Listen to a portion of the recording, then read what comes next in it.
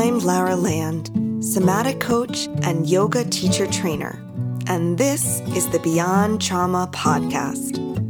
What a couple of years we have had. The challenges continue to grow, and more of us are experiencing some level of traumatic stress. My commitment here is to bring you the most up-to-date insights on exactly how trauma affects our mind, body, spirit system, and how we can work with our bodies to soften its impacts. You will be hearing from trauma survivors and researchers, and together, we are going to incorporate what they have to teach us to heal ourselves and promote the well-being of all those around us. Here we go. It's out! The Essential Guide to Trauma-Sensitive Yoga is now available everywhere books are sold. This is the book for every yoga teacher, studio, and practitioner who wants to incorporate an inclusive practice to yoga. It's available on my website, laraland.us, and everywhere books are sold. If you're loving this podcast, you are going to love this book. Hello, everyone. Welcome back. I'm excited about this episode. As I've been sharing with you, I'm doing some different things this year, and one of them is working as an aide at the Margaretville Central School here in upstate New York in the Catskills. And it's fantastic because I'm getting a deep insight into dynamics of school-age children, especially that 8th grade age, 12, 13, 14. I'm interacting with kids up until kind of 11th grade or so. And there's a lot of trauma they bring into the school. A lot are in that trauma response. I can definitely see it. And I wanted to bring on my boss, my supervisor, the woman who hired me.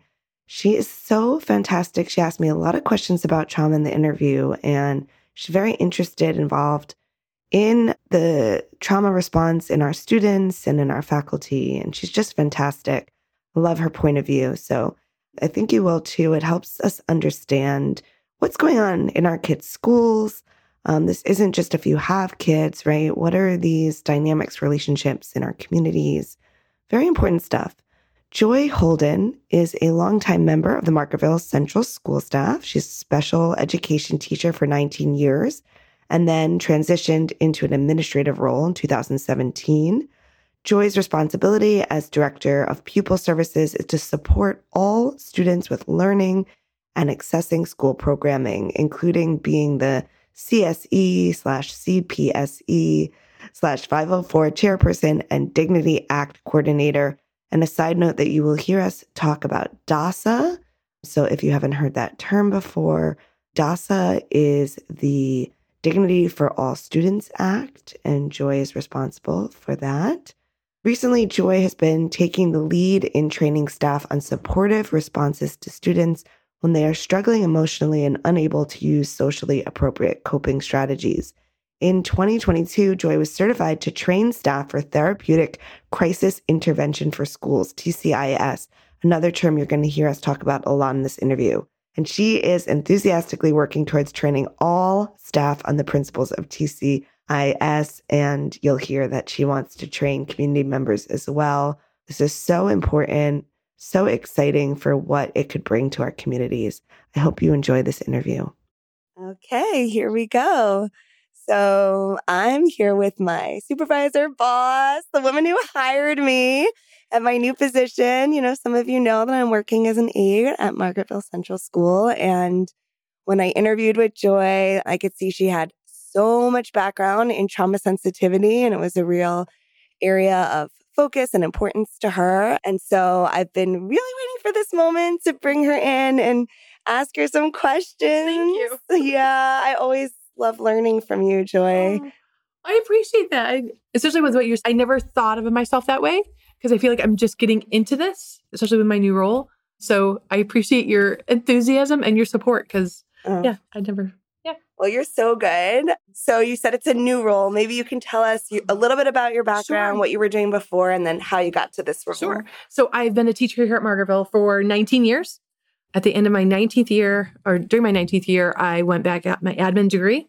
And so for the past 6 years, starting my 7th, I am now the Committee of Special Education chairperson. I do the DASA, Dignity for All Students Act. I'm the Dignity Coordinator. And now my new umbrella title is I'm the Director of Pupil Services. Wow. So I'm involved a lot with students. And in this new role, when I explain it to parents, my job is to make sure that all students learn and feel comfortable in the setting, which is a lot. And so, so that's where it started, with getting into trauma and just understanding that trauma is different for each student, each person, and it's not specific to one thing or other. That's part of what I'm learning about. So, yeah. Wow. Yeah. To make a learning environment for that all students can learn. And that is a huge task. I know, right? And that's part of it, though. That's part of what I love about my job is that students may come to you with, I call it like a big rock, something you're like, oh, wow, yeah, that's something we need to address. I can see why that could be concerning for you and might make it where you don't want to come to school or feel isolated. I might have an interaction with a student or parent and I'm like, wow, why is that a barrier for you? But then to stop asking why and just know this is a barrier for the student. So whatever that barrier is, without judgment, how can I support you with either overcoming that barrier, understanding that barrier, supporting you as you work through it? So. Wow. So there was some part of your training that made, when you train for trauma specifically, that opened your eyes to, wow, trauma really looks different for each person. Yes. So when I was getting my admin degree out of MCLA, it was very much about seeing kids as a whole kid and how to support and just all that. And that, I think, sparked something. And then when the first year I was here and I changed from being a colleague to an administrator, my colleagues were like, Joy, you got to get TCI, you got to get that therapeutic crisis intervention in. And I'm like, oh yeah, I know you guys have been talking about it.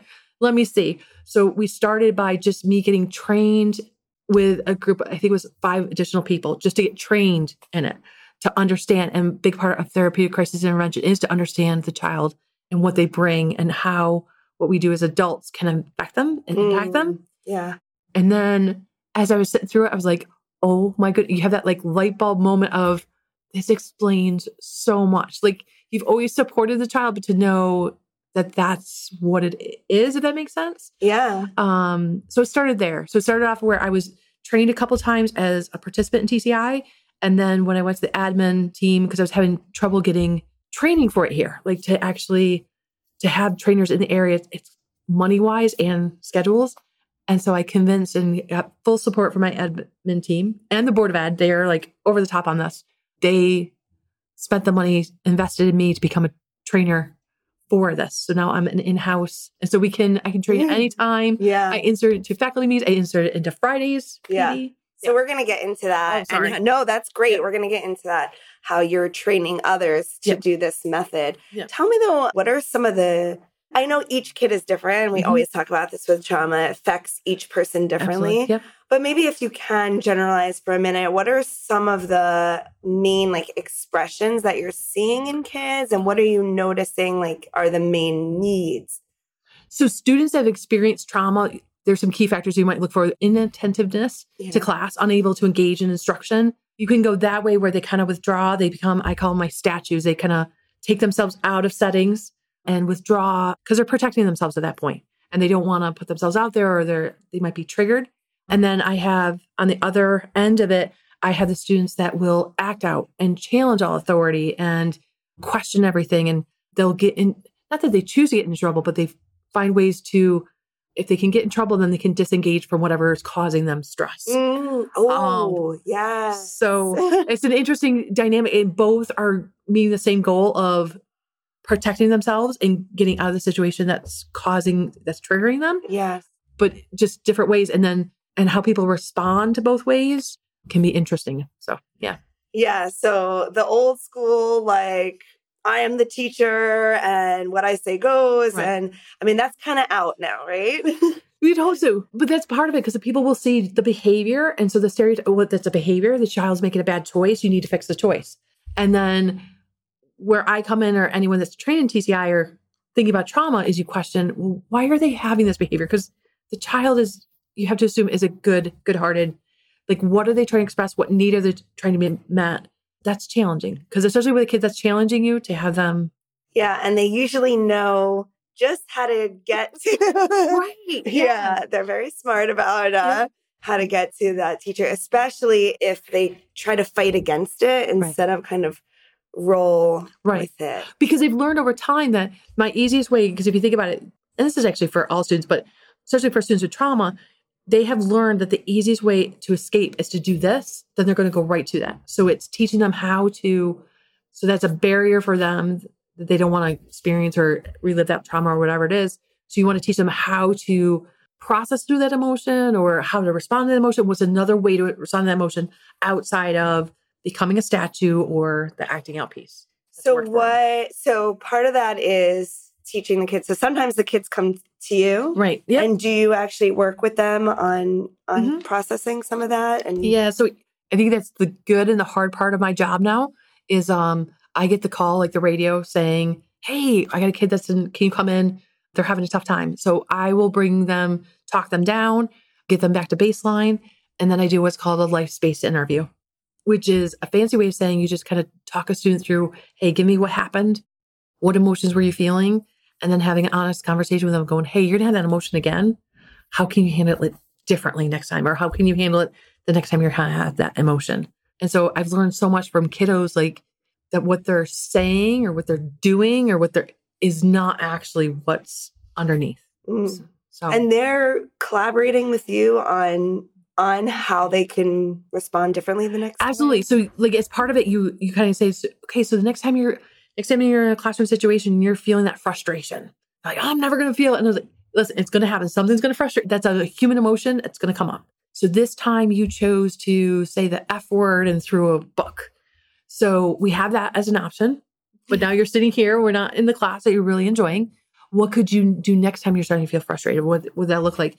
And you're just guiding the students along and they'll say things that are appropriate and some things that are like not appropriate. And you just kind of talk them through. And then you say to them, okay, well, of those options, which one do you want to try out with me to see how it feels? And then and that's the key part is you role play with them that situation where they're feeling frustrated.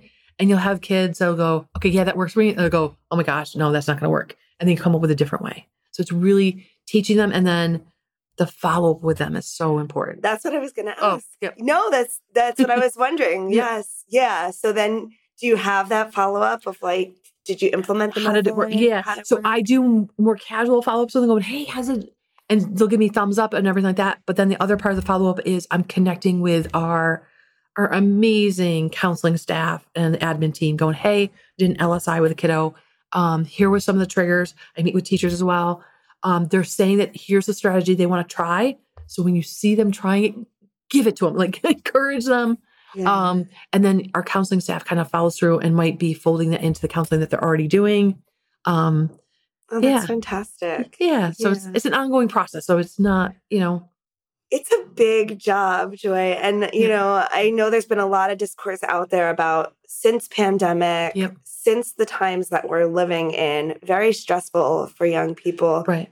It seems like almost everyone needs an individualized plan for, you were saying, making school accessible for everyone and a good learning place for everyone. Are you seeing So I'm seeing, like we always saw, that you always had a percentage of students that would have a tough time or needed support socially, emotionally. But with COVID, it went across all students and sometimes with staff as well.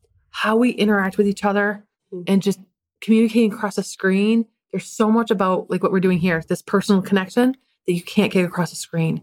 And for a lot of our kiddos, it was tough for them to transition from that. So there's kiddos that thrived during that time where it's only computer-based and then coming back in where they have the emotional human connection again. And then there was kiddos that didn't thrive and then they come back and now they're just wanting it from everyone. So yeah, a lot of different needs, and we're in a lot of different places. And I love how you brought that up about the staff, right? It's like we were impacted too. And so we're also not at our norm, or maybe, we're finding our new norm. Right. And so that impacts how we interact with each other and how we experience the kids. Right. And even like some strategies or activities that you might have done before COVID. Yeah. Kids now are like, that's no longer going to work for whatever it was. So it's finding new ways or connecting on a different level with kids. And sometimes for staff, that can be challenging. Well, this worked for how many years? Why can't it work now? Yeah. So then they're having barriers and frustration. And so supporting them and talking through going, hey, just take this and just tweak it a little. How can we do a little minor shift or. Is there an example you can give of that? Or if nothing like straight comes up, can you share some successful strategies like teachers? Yep. Okay. So COVID has changed kids. So adults are changing things. The ones that are doing really well are the ones that recognize that before COVID, we were using it to type notes, to type answers, and even some independent work. But now teachers have to be purposeful with using it as little as possible and encouraging more social discussion and supporting kids during those social discussion times. Where before you could have two kids working over a document and go, yeah, you got it now. Now you're having to, hey, when you're working with a group, here's what you should be doing. Because there is a gap. It sounds weird. Like, it's not like we had COVID. So COVID for all intents and purposes, like 2 years. It's not like time stood still. So there was a space of time where kids would generally pick up on certain skills throughout that time. That got paused. So now you've got upper junior high teachers teaching like upper elementary skill of going, hey, talk to each other, be nice, where they never had to do that skill before. Yeah. So it's interesting. Yeah. And if they've been teaching a long time and they're used to kids are like, hit this when they get to this grade, right? They're thrown off. And they're able to do this. Like they should be able to be independent with this at this point. Like that's the one I hear a lot is they should be like the shoulds. The shoulds. And I'm like, so often I go, okay, I hear what you're saying. I understand that was our typical, but I want to readjust it going, okay, where are your students now? Where do you want them to be? How can you support them to get to that next level? And that's where the discussion with teachers go. And they are so willing and want to have that discussion. How can I go from here to there? Because they're not here. So like, you can either be really frustrated that they're not, or say, how can I support them to get that skill back? So, oh my gosh. I think we could all relate to that, right? Just that stress or friction of we should be somewhere. And it's like, when we acknowledge, here's where we are. It is what it like. It is what it is. You're not going to be able to change it. Not that you're not able to change it, but there's a point where I was looking at a graphic over the weekend that had like the elephant, the fish, and the monkey and all that, and saying, okay, everyone was asked to climb this tree. So it's just, where are you at? Okay. And how can we support each other? Because we can all climb that tree, but how can we support to get there? So it was just it's an old like cartoon or a political cartoon. It's funny that it came up before we did the podcast. I love those images and that they really help us to see, oh yeah, we are all different and we need different things. Yeah. And I loved also when I was in the training with you on Friday, you were also talking about if you're here and you want to get here, and you can't see me, listeners, but I'm doing a big gap, Instead, it's like, break it down. Okay, let's talk about how we can get here first. What's the next best step, right, in that direction? Right. And I think that's what I love about my career, doing 19 years or starting off my career in special education, because that's what special education is looking at students, where their skills at, where you want them to be, and just looking for those golden moments where you're like, hey, I'm seeing movement. We're making progress. Yeah. So to share that with other people, to look for those golden moments and that they're not so automatic sometimes. And it's hard to see, especially when you talk about social emotional skills. It's hard to see those, at least it's my perception, but can be hard at times to see where there's a shift, there's a change. I know we've talked a lot. We have students that went from the aggressive response to trauma and how to get what they needed to now they're quiet. Yeah. A teacher or adult might say, but they're still not doing their work. I understand that. But we've now moved the point where they're not interfering with others' learning.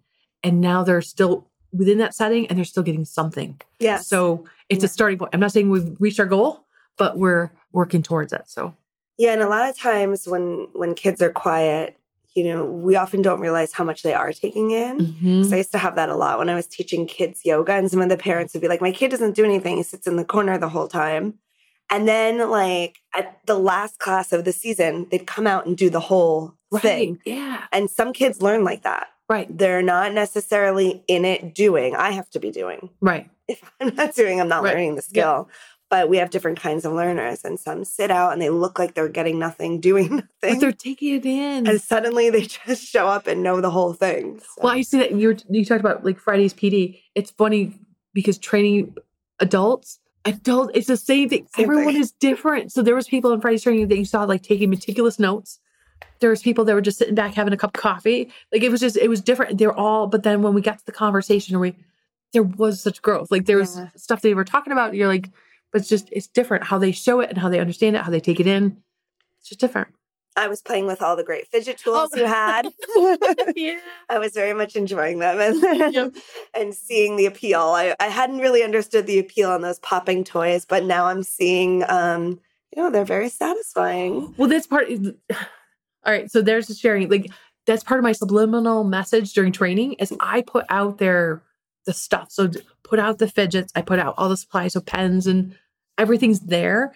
And when we think about when we work with students, if we can do that same thing for students, I'm not saying to have that all over their desk because that could be distracting, but that there's things that we don't even realize would be helpful and to experience it. So at the end of the training, I had a couple of people asking if they could take some of the fidgets and because they yeah, and not for their kids, but for their own selves. So like, I had this during a meeting. Like it was a great, I'm like, yeah. Sometimes I think like the expectations of the kids, like in the room, in the desk, sitting, like I can't do that. So I can't imagine asking the kids to do that. Especially age appropriate. Like I know what they were trying to, like in early grades, they talk about posture Pete and they do it really age appropriate and everything like that. But the idea, like people walking down the hallway and they're like, kids have their hands at their sides, quietly walking. And I'm like, they're in early elementary. They have so much energy right now. Like they've just been sitting for how long? So it's like understanding who your kids are, guiding them where you want them to be, and having it be appropriate. And I always question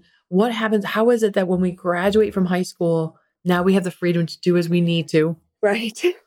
Why can't we have some of that option within the grade school? That's I don't awesome. know. I just heard that on a very well-known podcast where this person was saying like, what is this mysterious thing that you're not an adult the day before you're 18 and suddenly you're 18. Right. Now you have all the responsibility. Like that doesn't make any sense at all. So it has to be a process. Right. And yeah, I hadn't been in a school setting in a long time. So I'm seeing like the machine of school and the balancing between like processes and this is how it has to go. And I see the hustle like from the 2 minutes or from one class to the next. And, that the teacher's saying that's plenty of time to get here. And I'm like, I don't know. I mean, it wasn't that much time for me. Right. So there is like this tension between sometimes But you bring that up. So when we do like a break with adults training, we do anywhere from 5 to 10, 15 minutes in break time. Yeah. And for our kiddos, which I understand, like I get the space-time continuum and need to be on a schedule.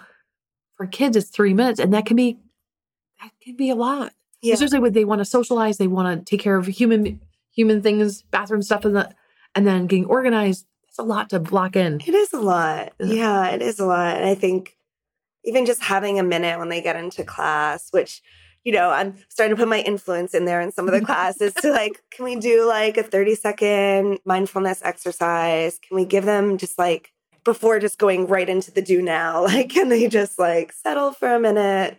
And that's so important. I'm saying this to you, but so important for kiddos with trauma, whatever it is, to know what the routine is, but also to feel comfortable and safe. Yeah. So if there's any anxiety or there's any, like they're feeling pressure, it's going to build up emotions, whatever it is. Yeah. And they're already going to be agitated. So then when you add on academics or add on whatever the rigor is for that period, you're already steering that student towards where they might be triggered. And yeah.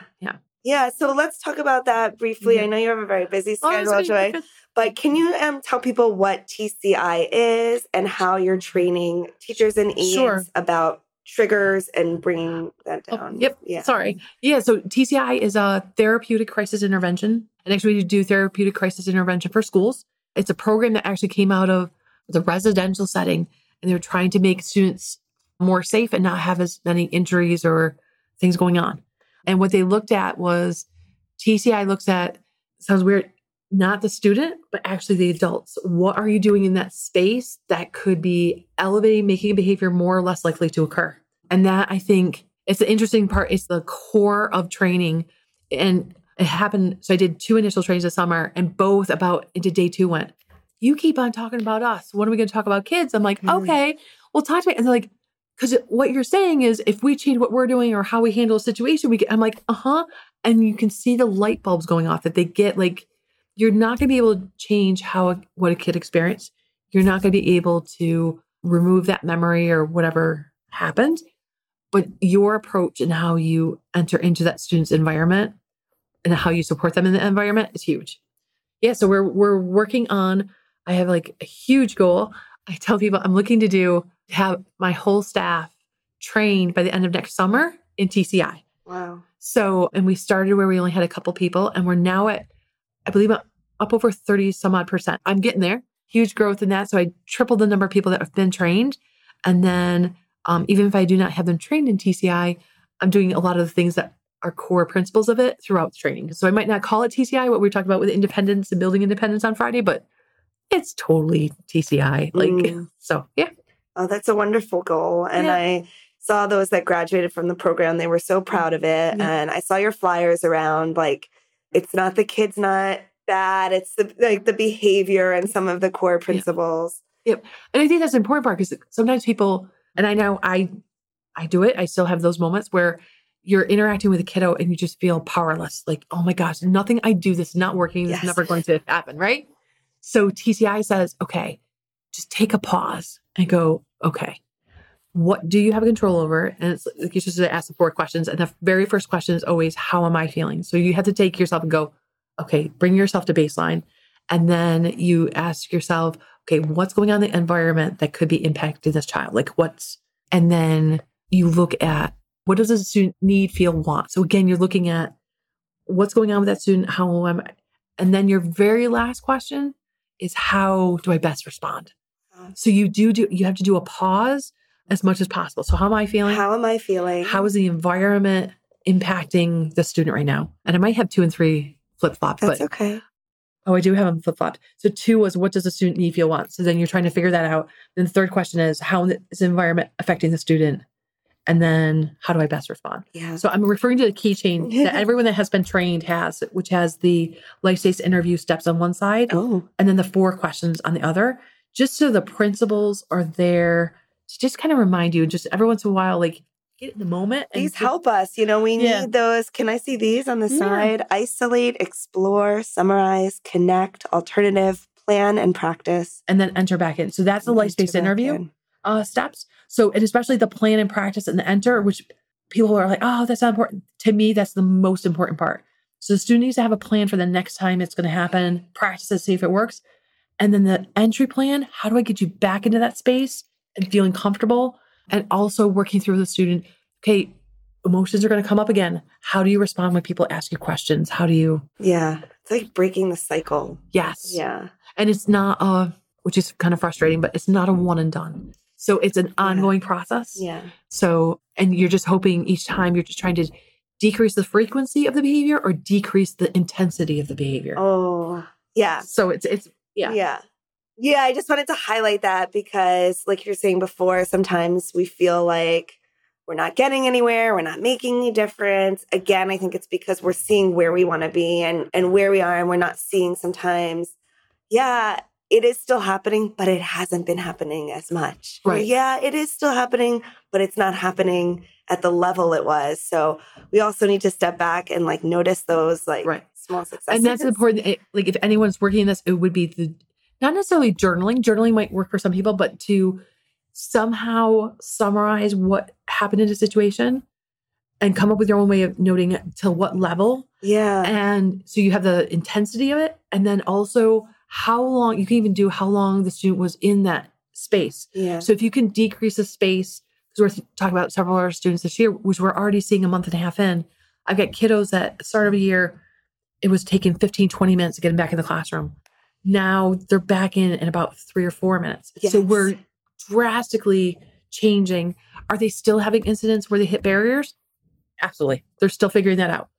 But their ability to recognize, okay, I need to use one of my strategies. I can do this and get back in. Oh, I love that. So I find what you're seeing here in my note, I write notes all the time to myself. Yeah. Especially with students when I work with them, just because we can get caught up. Our brain tends to hold on to our last memory of it and going, oh, this is the worst ever. But then when you look back going, oh, no, not necessarily. That wasn't the worst ever. That's actually pretty good compared to previous times. This is a really, really good piece of advice for anyone working in education or in anything like this, working with folks that have been through trauma or even with their own kids. We often, it's scientifically proven we have false memories of things. Yes.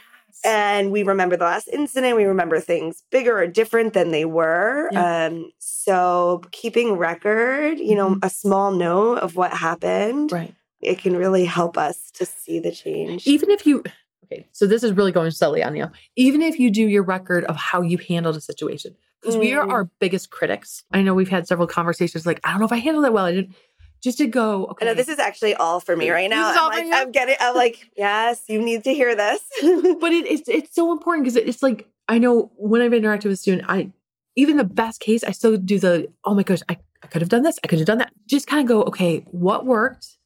What do you want to tweak next time? What do you need to follow up on? Because you have to make sure that you're taking, that's why the first question, how are you feeling? You need to take care of you first. Yeah. Sounds selfish, but you have to be selfish. You have to take care. It's like in a scene, in an accident, right? It's like you have to make sure you're okay. Right. And you're going to put that onto them. Right. Anyway. And even tweaking what you're doing, because I've done the training and people are like, oh, but I've seen you do it. You're so good. And I'm like, you should have been there for the first one, which I know who was there for the first one. So the first LSI I did in real life, which is the life space interview. Life space interview. Yep. I had a student and I'm like, oh, I'm going to put this training I did to work. And I did it. I thought I'd isolate it because I was alone in an office. But on the other side of the door was two of my admin peers, which they say you should do one of these with someone else listening. I got done and it kind of went okay, but I wasn't sure how well I'd landed the plane type thing.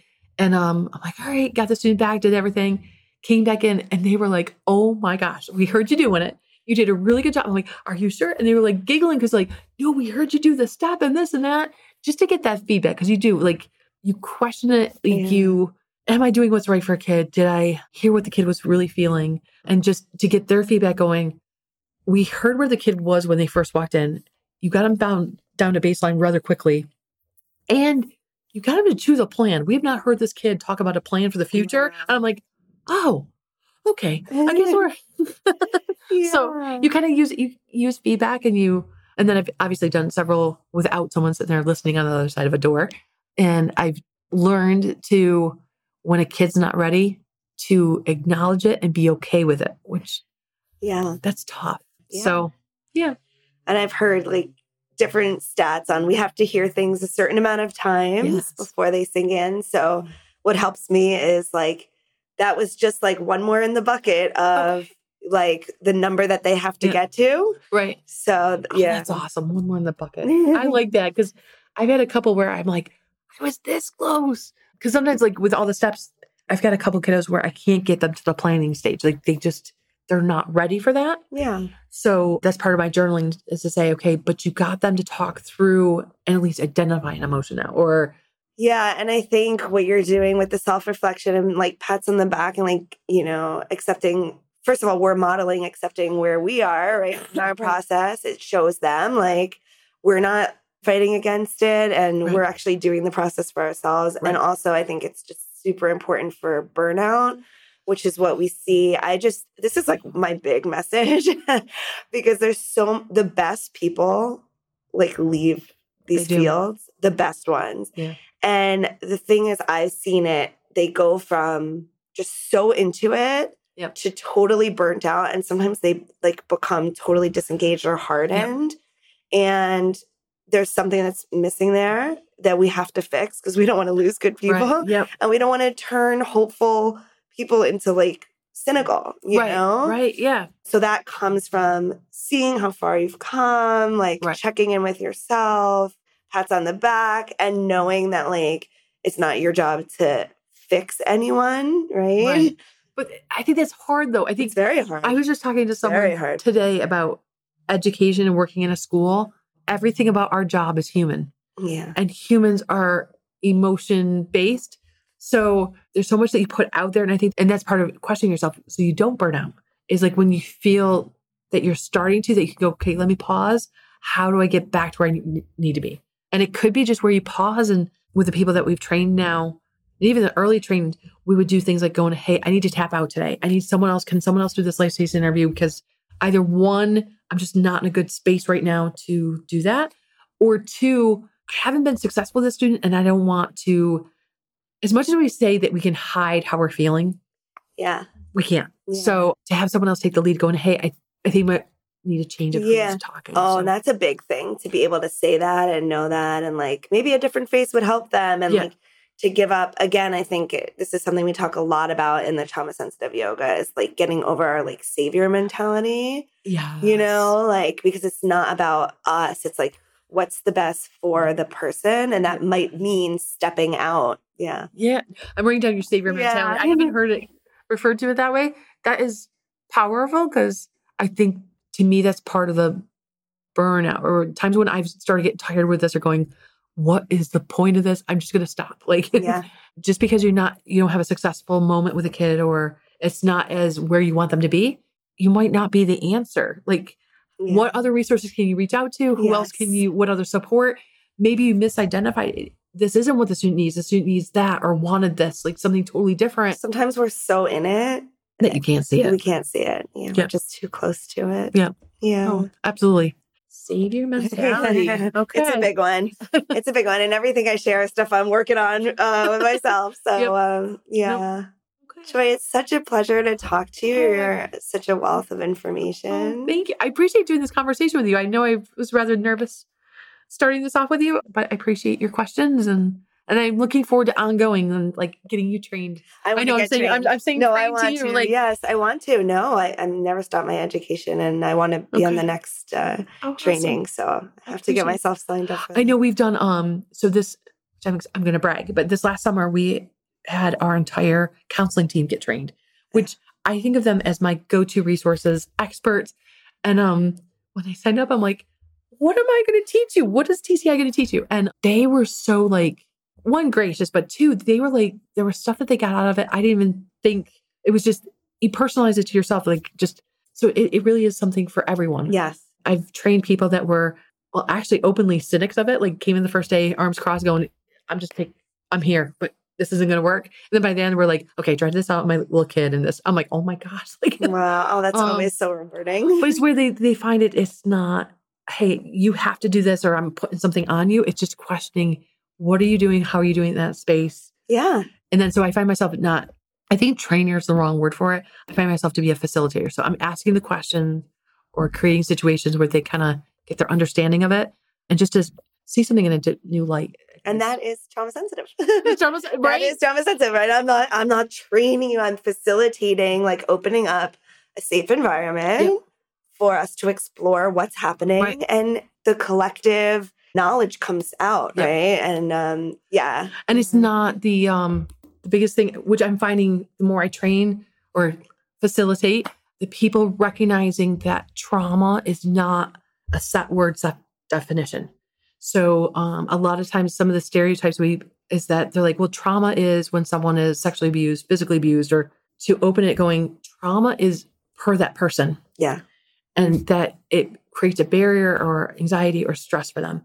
So it's not just the typical or what you've always read. It could be anything. And just on some level, just to accept that. Yeah. Because if you try to keep it in that box going, well, they weren't that, and you have like a checkoff box of what it could be. I'm like, that's going to limit what you see and what you can hear from a student or anyone. So that was really good. Sorry. Yes. No, that was really good. That was one of my outcomes from the summer when I was doing initial, because I was just sitting there. I'm like, wait. It's like, what does it matter? Actually, this is the behavior. It's coming from an overwhelm. Right. Something happened or things happened. Right. And that's where they were at. I was working with a group and they were really trying, well, what? I want the definition of trauma. I'm like, okay. So I pull it. I'm like, here's the definition of trauma. And I go, so what? Now, what we're looking at is the behaviors of students, and then how do you best respond to decrease. And then they're like, I'm not trying to beat you down. It just, definition is only going to get you so far. Yes. So it's only going to get you so far. When somewhere before I moved, I had this big long quote where you describe big long explanation. And at the end it says, or you can say the student has a stomach ache. So however you want to define it, you still have to handle it and address it. Yeah. So, and I think it's the same thing with trauma. You can sit there and try to define it and get it absolutely perfect, or just how are you going to respond? How are you going to create that supportive environment? And I think that's the scary part is, I know we talk about using it with students, but using it with adults as well. Like, because every once in a while, an adult will be interacting with me or I'm interacting with an adult and they'll be like, you're TCIing me. And I'm like, And I'll do the same thing with my admin team. And they're like, we are. And I'm like, it works. Yeah. So yeah. If it works, it works. It's human connection. So. Human connection. Oh, that's so beautiful, Joy. Well, you definitely have it. You're teaching me a lot, and we can always learn more and learn from each other. So I'm looking forward to taking your training. Thank you. I appreciate your time. And helping you towards your goal of training everyone in the school. And I know you wanted to let us know that you also want to get this out to the community. Yes. Do you want to share just your big vision before we close? So TCI just came out. I think it was this last summer. They put a teaser out that they have a TCI for families in the community. I mean, we're definitely a small school, so we have to get the budget for it. But I'm working to see if I can be sent to get trained so then I can start offering this to families and community members. But even if I can't go that far, I've already gotten the green light from the Board of Education and Michelle Osterhout, our superintendent, who's amazing. Starting this summer, I can start doing TCI training with substitutes. Wonderful. So it's everyone that works here in the school. I have everything from bus drivers on up to teachers or and a lot goes on those buses. So we're glad that they're getting that training. So we're working on getting the cafeteria staff. So we've got bits, pieces of in grade levels. I got elementary, high school, but now I just want to get it everywhere because it's good stuff. Wow. Yeah. Well, I'm going to help you with that goal. Appreciate I love that folks who are in Delaware County listening and want to help. Let's talk about how we can help to get families this training and really build trauma sensitivity in our community. Yes. Yeah, absolutely. Thank you so much. Appreciate your time. Thank you. As we buzz around the busy world, it becomes clear there are billions of paths. As we buzz around the busy world, we will appear in other people's photographs. As we speed through the centuries, we will collide and the light will bend. We will be accidentally immortalized in someone else's land.